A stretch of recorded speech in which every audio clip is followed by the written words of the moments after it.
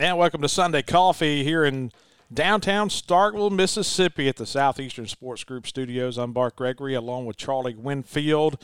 And before we go any further, we're brought to you by Cannon Ford of Starkville. Cannon Ford, check them out for a new or used car. If you need your daughter a new car, my daughter is 16. I just had to buy her a new car. Cannon Ford of Starkville, go by on Highway 182. Just east of Starkville, and they'll get you fixed up. Chris Keene and the fine folks over there. Use the body shop if you've had a fender bender or service center if you need an oil change. Great folks, and they do a great job at Cannon Ford of Starkville.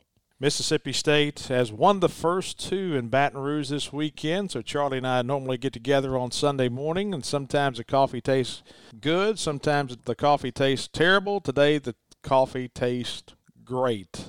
Dogs have won the first two this weekend, 6-1 on Friday, then 3-0 yesterday. And so, hey, Charlie, this doesn't happen a whole lot. And I think that's kind of why this is almost like beating Ole Miss in football, those Stansbury days of beating Alabama in basketball. This just feels good. It's more like a solar eclipse. That's how rare it is to go down to LSU and take 2 out of 3 to shut them out the way we did. This is kind of new territory. It's been a long time since Mississippi State had a shutout in Baton Rouge. Yeah, we were kind of looking through that this morning. When's the last time? 1985. Jeff Brantley, is that right? That had a shutout. That pitched a shutout, and you got to put an asterisk by that because it was 7 innings. And so we kind of stopped. I mean, we were going back in the 70s. We were trying to figure out when the last time we had a 9-inning shutout down in Baton Rouge. But there's a lot of things, a lot of superlatives about what's happened the last 2 days. You look back to 2016, we won the first two down there. That was the year we won the SEC championship. And then in the Sunday game, LSU came back and won. One of the series we remember is 1989. We won the first two down there, won a doubleheader against LSU. That was that famous, John Cohen home run and Bianco's catching. Ben McDonald was pitching. We won the first two, and then LSU won the Sunday game. And so it's a rare feat to win the first two in Baton Rouge. And so, what was the year that we didn't play the Sunday game? That was in 2002. That was Polk's first year back. We won on Friday night like 15-3, 15-4, and LSU ran through all their pitchers on Friday. And then on Saturday, they came back and won. You remember this? And then on Sunday, we got up, and it wasn't even raining on Sunday. It had rained Saturday night, and I think Smoke Laval was the coach. And Smoke says, hey, it's too wet. We can't play. And so they didn't play the game on Sunday simply because LSU was out of pitchers. We'd split the series. In 2002, that was Polk's first year back. It was almost like, all right, Polk's back in the SEC. We're going to nudge him just a little bit. We're going to get him fired up, riled up. And then one of the things we look back at, too, is when's the last time we swept LSU in Baton Rouge? When was that? 1981. Wow, 1981. And to give you an idea on – you go back to 1981. Who were the big players in that weekend? You had Don Mundy, Alan Morlock, Steve Soucy pitching. Mike Kelly? You had Mike Kelly on those teams. One of the guys that had a big game on Sunday was Steve Dierkele, who we always talking about. He went 3 for 4. Winkler went 3 for 4. And so, it's pretty interesting how long it has been. By the way, I'm going to jump completely off topic 1 second. Because you mentioned Mike Kelly. I saw you got a tweet last night. I was going to say that. I was actually going to pick that up right there when you said Mike Kelly. I got a guy that tweeted me last night when Skinner was running down the first base, and he said, hey, is Skinner the fastest guy? Is Braylon Skinner the fastest guy that you can remember? And I tweeted back at him, I would love to see a foot race between Braylon Skinner and Jacob Robson. And that got me thinking, about some of the fast guys. And I thought about Mike Kelly. Mike Kelly back in 1981, some of the old-timers, I hate to say, the John Carreros of the world, will tell you that the Kelly was just super fast. I got to thinking about Derek Armstrong, Grant Hogue. Remember Grant Hogue? Grant Hogue was a very good center fielder for Mississippi State early in John Cohen's time here. He was a guy that fit what John Cohen wanted to do. He kind of had that football kind of mentality, really tough kid, but boy, he could run. Did he have 30 stolen bases? He had 29. 20. He was right at it. I knew he was right at it. Yeah, the only guy we've ever had go over 30, or to reach 30 for that matter, was Van Cleve. Dan Van Cleve had 38. Was that in 85? Yeah, and of course we played 65 games that year. So, but Winkler and Clipstein, they had some pretty good stolen base years, didn't they? Yeah, it's interesting, though. You go back and you look at Ron Polk's early years. We ran a ton. I'm sure a lot of that had to do with catching that was in the league around that time. It's gotten a lot better. Mike Kelly had a bunch. You mentioned Grant Hogue, John Shave, Jake Mangum. But I think you nailed it, though. I would love to go back and see Robson. Damian Ciano. Damian Ciano, and that was one of the names I used last night. And John Mooney, our good friend, former manager. Where's John live? Out in Texas? Yeah. And John says that Damian Ciano and Marceau, the pitcher we saw yesterday, same high school. Really? Yeah. I didn't know that. Anyway, we're playing LSU today. All right, so let's go back and look at Friday night. Bulldogs win 6-1. Christian McLeod goes 6 innings of work, 1 run, 3 hits. Here's what's crazy about it when you start thinking about it.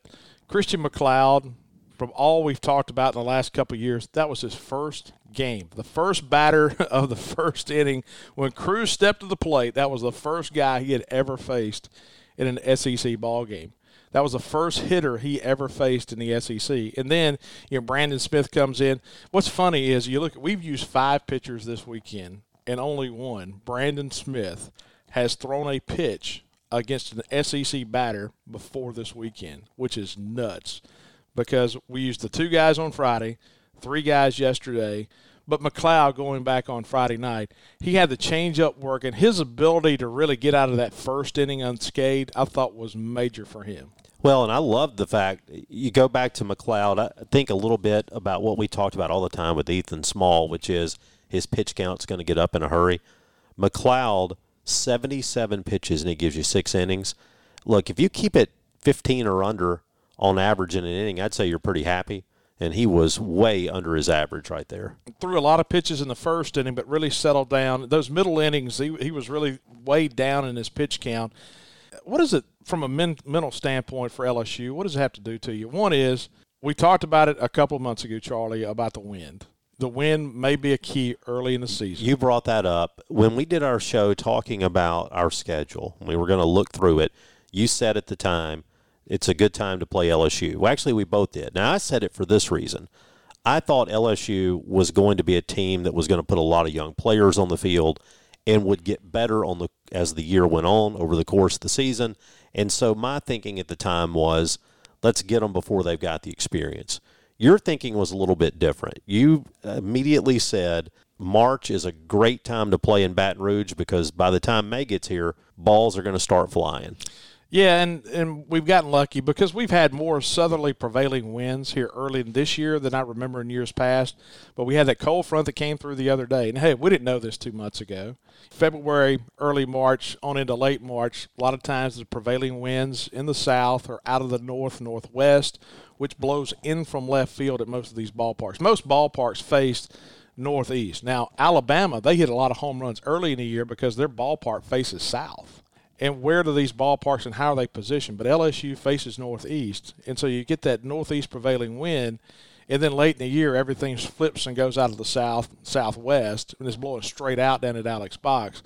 That was my line of thinking, and I guess I kind of got a little bit lucky, but at the end of the day, early in the year, that's what you get. And you knew with this pitching staff going down there with the wind blowing in, and another thing that plays a part of it, Charlie, that I forgot about until I started watching the first 2 games, is there's a lot of foul territory at LSU. There's a lot of pop flies that we've caught in foul territory so far in the first 2 games that would have been foul balls out of play at Duty Noble Field. And so it just plays more into a pitcher's ballpark right now. Now, let me tell you, in 2 months, that is a hitter's ballpark. But right now, we caught it at a good time because LSU leading the nation in home runs coming in this weekend with 33. And we have just pitched it so well. Yeah, they go from 33 home runs. They have just 8 hits in 2 ball games. And you go back and you look, McLeod he gave you what you needed. He got through the first inning, and then he was just really, really good. And Brandon Smith, I mean, that guy can pitch. What does it do to you from a mental standpoint? And we look at the last few weeks here, okay? You think about the Olthoff guy from Tulane. You talk about, Albright with Kent State, and then, Mice with Eastern Michigan last week. When you get in the middle innings and you've got a guys cruising, and it may be a 2-0 game, 1-0 game, 2-0 game, and you're down by 1 or 2 runs, it almost feels like it's insurmountable because those guys are cruising so much. So what's LSU thinking in the dugout the other night? All right, this guy's he is carving us up with his changeup. He's blowing this fastball by us. We just got to get in the bullpen. Okay, we know our problems. Everybody else is saying, hey, we got to get the bullpen against LSU. Let's get in the bullpen. And then Brandon Smith rolls out there, and he's running that fastball over the outside corner with an arm side run, and he's throwing that good hard slider to the right-handed hitters. And you're like, huh. You know what I'm saying? I mean, that's got to be just a knockdown to you. And then you look at, even in the game yesterday, Bednar comes out there, and you got to be sitting there saying, man, if we can just get this guy out of here. Oh, finally they go to the bullpen. And then we roll in with Preston Johnson, who's throwing bowling balls up there. Okay, I mean, he's just a heavy pitcher. And then Landon Sims, you're probably sitting in the LSU dugout going, goodness. How many people, by the way, when they saw Preston Johnson come in the ball game, said, what are we doing? Because he's not a guy that we've seen as much, but he was unavailable early. He's a guy we'd have seen a lot more had he been available the first week and a half. It's funny. On Thursday, I drove down to Decatur, spent some time with my brother, and they were playing Mississippi Gulf Coast Community College. And so before the game started, I had a chance to talk to Wes Thigpen, who's the head coach at Gulf Coast. And, of course, Wes was a catcher here early in John Cohen's career. Great guy, great coach. And he got to talking about Preston Johnson. He said, here's the thing about Preston Johnson, even pitching in the community college league. He said the guy throws hard, but it's a heavy ball. And Wes, who caught Holder, says he reminds me a lot of Holder from a standpoint of all of his fastballs have downward action late. And it's one of those situations where if you hit it, it's just a heavy ball. And sometimes you hear Butch Thompson, some of these guys talk about it's almost like hitting a bowling ball. And that's kind of the way he was. But Preston Johnson, you kind of wondered and worried about him going on the road in the first road game. But yeah, he wasn't at his best. No, he was not. We've seen him better. He was missing high and arm side more than you wanted him to, leaving it out off the plate, but he got through it. Look, all told, it was a pretty good outing, but he can be better than he was. But to go into that environment, to go on the road, to give you 2 shutout innings without allowing a hit, I'll take it. Charlie, you and I have talked a lot about going into this series, and we talked about this last week, I think, on our Sunday Coffee. And it may have been in our week show when we talked to Skip Burtman and Kendall Graveman. By the way, great interviews. Have a chance to go back and listen. But one of the things we talked about was getting into SEC play, it's almost like umpires have a different strike zone. Oh, my goodness. And one of the things that I worried about, especially with Landon Sims, and Landon got squeezed last night pretty hard, but he handled it okay. Balls that he's used to getting called strikes, especially I thought that 2-2 pitch to Doty in the 8th inning, he thought he had strike 3, and then Doty rolls that ball on the infield, beats it out for an infield single, and then Landon comes back and gets the ground ball to the third. I thought that showed a lot of moxie. One is not only did you work out of a jam, but you had to work back mentally from thinking you had that guy struck out because that's a pitch you've been getting in the first month of the season. That is one thing that we have not said all year long until yesterday is we're getting squeezed. Every game that I can remember, certainly all the home games, you and I have looked at each other a couple of times and we're like, pitcher's strike zone today. There are a lot of different ways to describe it, but, hey, give him the corner. None of that was there yesterday, and that was one of my big concerns. Think back to Ty Madden in the Texas game. What was the thing that hurt Madden against us, who, by the way, has been dominant since we beat him? He could throw his fastball for a strike, but he couldn't get a called strike on a breaking pitch. And when you become one-dimensional, when you have to throw a fastball in the strike zone and the hitter knows it's coming, all of a sudden you are very hittable, even if you have Landon Sims kind of stuff. And I thought he had to really battle pretty hard. I know it's only 26 pitches in 2 innings, but he had some tough pitches to throw. They were all high-leverage situations. And I thought he did a really good job adjusting to, for the first time, really getting squeezed. He did. And here's another thing, Charlie. For a lot of people, listening to this, it's really hard to get this point across because most of the games we've seen this year, this team play, other than the first weekend, we've been broadcasting. And, it's almost like flying a plane. You know what I'm saying? You've got so many different things going on when you're broadcasting a ball game. Sometimes you don't have a chance to sit back and just watch.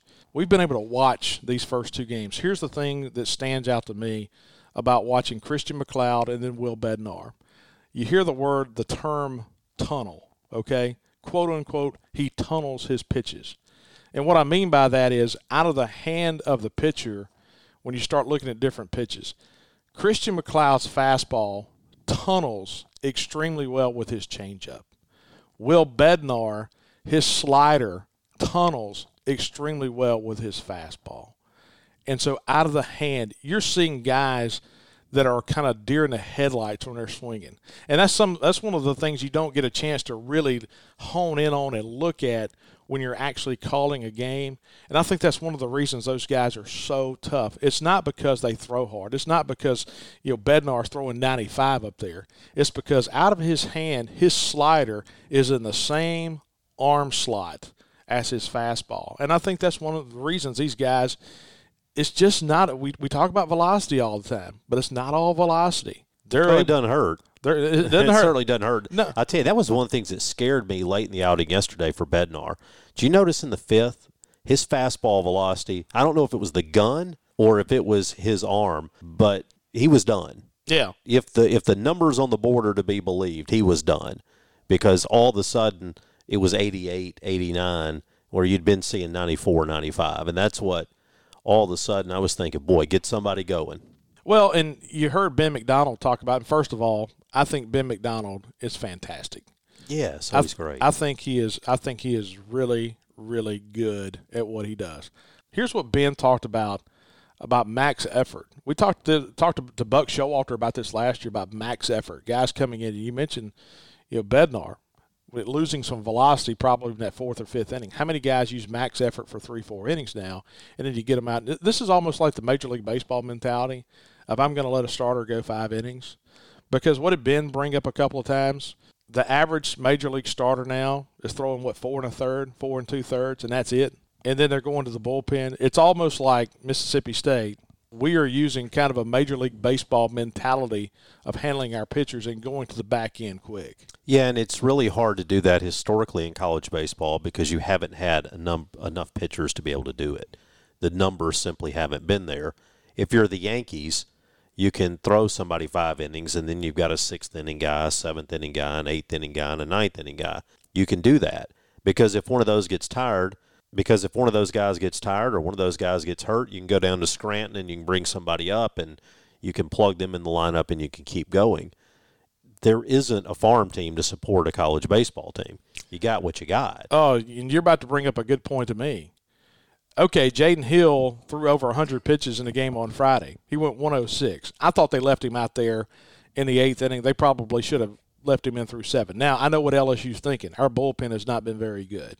Okay, that's understandable. You may work a guy a little bit extra, but on a cold night in the month of March, early in the season, you got to look not only at the here and now, but 2 months from now. And I know people are sitting there saying, hey, it's only 10 more pitches. Let me tell you this. Pitch counts when you get up over 90 are very tough on a guy, and they wear you down. That's why I can't understand what Vanderbilt's doing this weekend. What they've done with Kumar Rocker. And I know Leiter threw the no-hitter yesterday.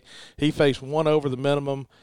But at the end of the day, man, you got guys out here in the first weekend of SEC ball, and you're throwing over 100 pitches, and you're just letting them ride, and they're throwing fastballs and curveballs. Now, Leiter, like I said, pitched the no-hitter yesterday against South Carolina. But at the end of the day, we had a no-hitter going a couple of weeks ago, and that's what I really like about Scott Foxhall is if a guy's on a pitch count, Bednar was on a pitch count last night, we bring them out. And I know there's differences in philosophies, but Charlie, I can't believe you're seeing a Vanderbilt who has depth in their bullpen go with guys over 100 pitches. If you're a coach, I think you have to worry about that in 3 ways. Number one, it's a marathon, not a sprint, we always say. So what is going to happen to that guy in May? What's going to happen to him in June? Maybe he's fine this year. Number 2, though, is what's going to happen to that guy long term? I don't know if Ben McDonald would ever admit this, but that guy threw too many innings in college. He'll admit that. Lame mess to pay. And you wonder, what does it do to that player long term? And if all of a sudden your guys are flaming out in the pros because they got thrown too much as young guys, then what does that do to your ability to go convince other guys to come in? I think if you establish a track record of being able to say, look, I value my players as individuals, it helps you go recruit better players. But then there's another reason. What about the guys on the bullpen who are sitting down there eating peanuts who aren't getting those innings? You're going to need them sooner or later. At what point do they suffer from a lack of work too? Because just as much in pitching as you can overthrow, you can underthrow. You have to have time on the mound to be successful, and throwing bullpens just doesn't always cut that. No, it doesn't. And I think that's one of the reasons you see in the midweek we're trotting guys out there every inning. Whether we're ahead, whether we're behind, no matter what's happening, no matter how good the guy threw. Whether you're an out away from a no-hitter. Yeah. We made a pitching change with 1 out to go and a no-hitter. Okay, the thing we haven't talked about, Braylon Skinner. Oh, boy. What a night for him on Friday night. What a decision to put him in the lineup. Well, you've got to get something going in that 8 spot in the order and something in left field, especially against right-handed pitching. And Skinner finally getting back. That hamate bone is finally beginning to heal a little bit. He can swing the bat. We see the pressure he can put on you with a ground ball in the infield. But him running one out of the yard the other night was somewhat of a surprise. I mean, I wasn't anticipating it at all.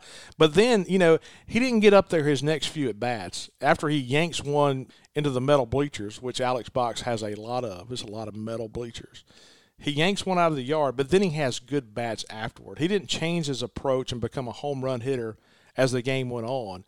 To me, that was the most impressive thing. Is sometimes you get, I hate to say the word luck, but I mean he's a guy who can hit one out of the yard, but he didn't change his approach at all as the game went on. I think he'll see a few curveballs today. You're not going to throw many high fastballs to him, I don't think, because he turned that one around in a hurry. That's the classic case, though, right? New guy, there's no scouting report on him. We figure he's just going to be taking a pitch or two, so let's just throw a fastball down the middle and get strike one. Yeah, doesn't work quite that well sometimes. All right, so Skinner has obviously been a positive. Are you concerned, and I think the very fact that I asked the question suggests that you should be, about the production you're getting at the 1 spot in the order right now? Well, what's the thought process that we had? Hey, let's move DeBrule up because Rowdy's having a tough time in the leadoff spot. Now, what do you say? Hey, let's move DeBrule down because he's having trouble. Let's move Rowdy back. I mean, that's the question you have is what are you going to do in that leadoff spot? Here's the thing that stands out to me, Charlie, is how many times have we rolled out to the right side of the infield this weekend? I mean, I hate to be negative. I mean, you've always got that guy. It's a perfect day outside today. It's going to be 65 degrees. There's not a cloud in the sky, but you got that one guy's going, well, there's a lot of pollen out there. I mean, I don't want to be the negative Nancy, but, man, we have rolled out to the right side of the infield. 17 times in 2 games. Yeah, there's 14 ground balls to second base. No way. And I just thought it was a lot. That's a lot. Yeah, so now not all of those have been fielded cleanly, but we've put a lot of balls on the ground towards the second baseman, some harder than others. He's made some routine plays. He's made a few that were more challenging. Hit, I think, 2 or 3 to the first baseman. We are not putting the ball on the ground very often to the left side. When we have, it's kind of snuck through there. But, yeah, it's been a lot of ground balls to the right side. We aren't striking out a ton. No, we're not. We're not striking out a lot. And, we've talked about that kind of a lot, too, about how when you add our hit batsmen and our walks, we're one of the only teams in the country that's positive when you compare it to strikeouts. So, you're making teams make plays. That's the positive. But we're rolling out a lot to the right side of the infield. Okay, so let's look at today. We're kind of getting down. I could talk for 2 hours this morning, okay? I'm excited. Let's look at today. Eric Sarantola on the mound for us. Quick hook day. I mean, look, you've got your bullpen ready, right? You've got Sarantola, you've got Fristow, you've got Stinnett. Who do you want? You've basically got them. You've got Kessler. So my thing is this. I want 3 innings out of Sarantola. Give me 3. Who's LSU got? A.J. Labas. So Labas got just really rung up against La Tech early in the year. I think that was the first weekend of the year. And LSU was able to come back. La Tech kind of fell to pieces. And, by the way, how about Louisiana Tech? Beat Ole Miss, they beat Arkansas, and they beat Tulane the first 2 games this weekend, but that's another story for another day. LaBasse has been a guy that's gone about 80 pitches over his last 3 starts. Has been much better in the last 3 games. He has allowed just 2 runs, and he's gone, 5 or 6 innings in each of those. He gets hit. He strikes out about a batter an inning. So in old days, you'd say he's a strikeout pitcher. Now, not so much. You put the ball in play against him. The thing that I think we've got to worry about is exactly what we just talked about a minute ago. Are you going to get early, weak contact to the right side of the infield? Think back to our ball games against Eastern Michigan. And if so, he's going to be able to keep his pitch count down and go for a while. Well, the one positive, like you just said a minute ago, I think if we get in the battle of bullpens, which Sundays normally are, is I feel good about us. What did we talk about a few weeks ago? Josh Ledley brought it up. The separation point in good and great in the SEC is what do you do in innings 7 through 9. And what's the score in the 6th inning? What's the score in the 5th inning? We've had the lead in the middle innings so far in the first 2 games. Striking first and playing from in front is so big on Friday because it changes the way you're going to pitch on Friday night. Saturday, not as much. And now that's what holds the guns for Sunday. But, man, I'll tell you what, getting that run across the board yesterday that we just flat had to manufacture was a really big deal. Well, without a hit. A 1-0 lead. And that's the thing. One of the things that we all do as fans is we look at batting average, and it's very easy to say we can't hit, we can't hit, we can't hit. Ultimately, the object of the game is to generate runs. You'd love to have a bunch of guys hitting 300. We don't. And if you don't, what do you have to do? You have to generate some runs. You have to manufacture some, and we were able to get the run across. And I think that is so big to score first with our pitching staff that it just fundamentally changes the approach that other teams have to take. And Chris Lemonis is not a bunt guy. I mean, he's not a guy that falls in love with a bunt. But yesterday, Josh Hatcher laying that bunt down, kind of setting the tone in that game.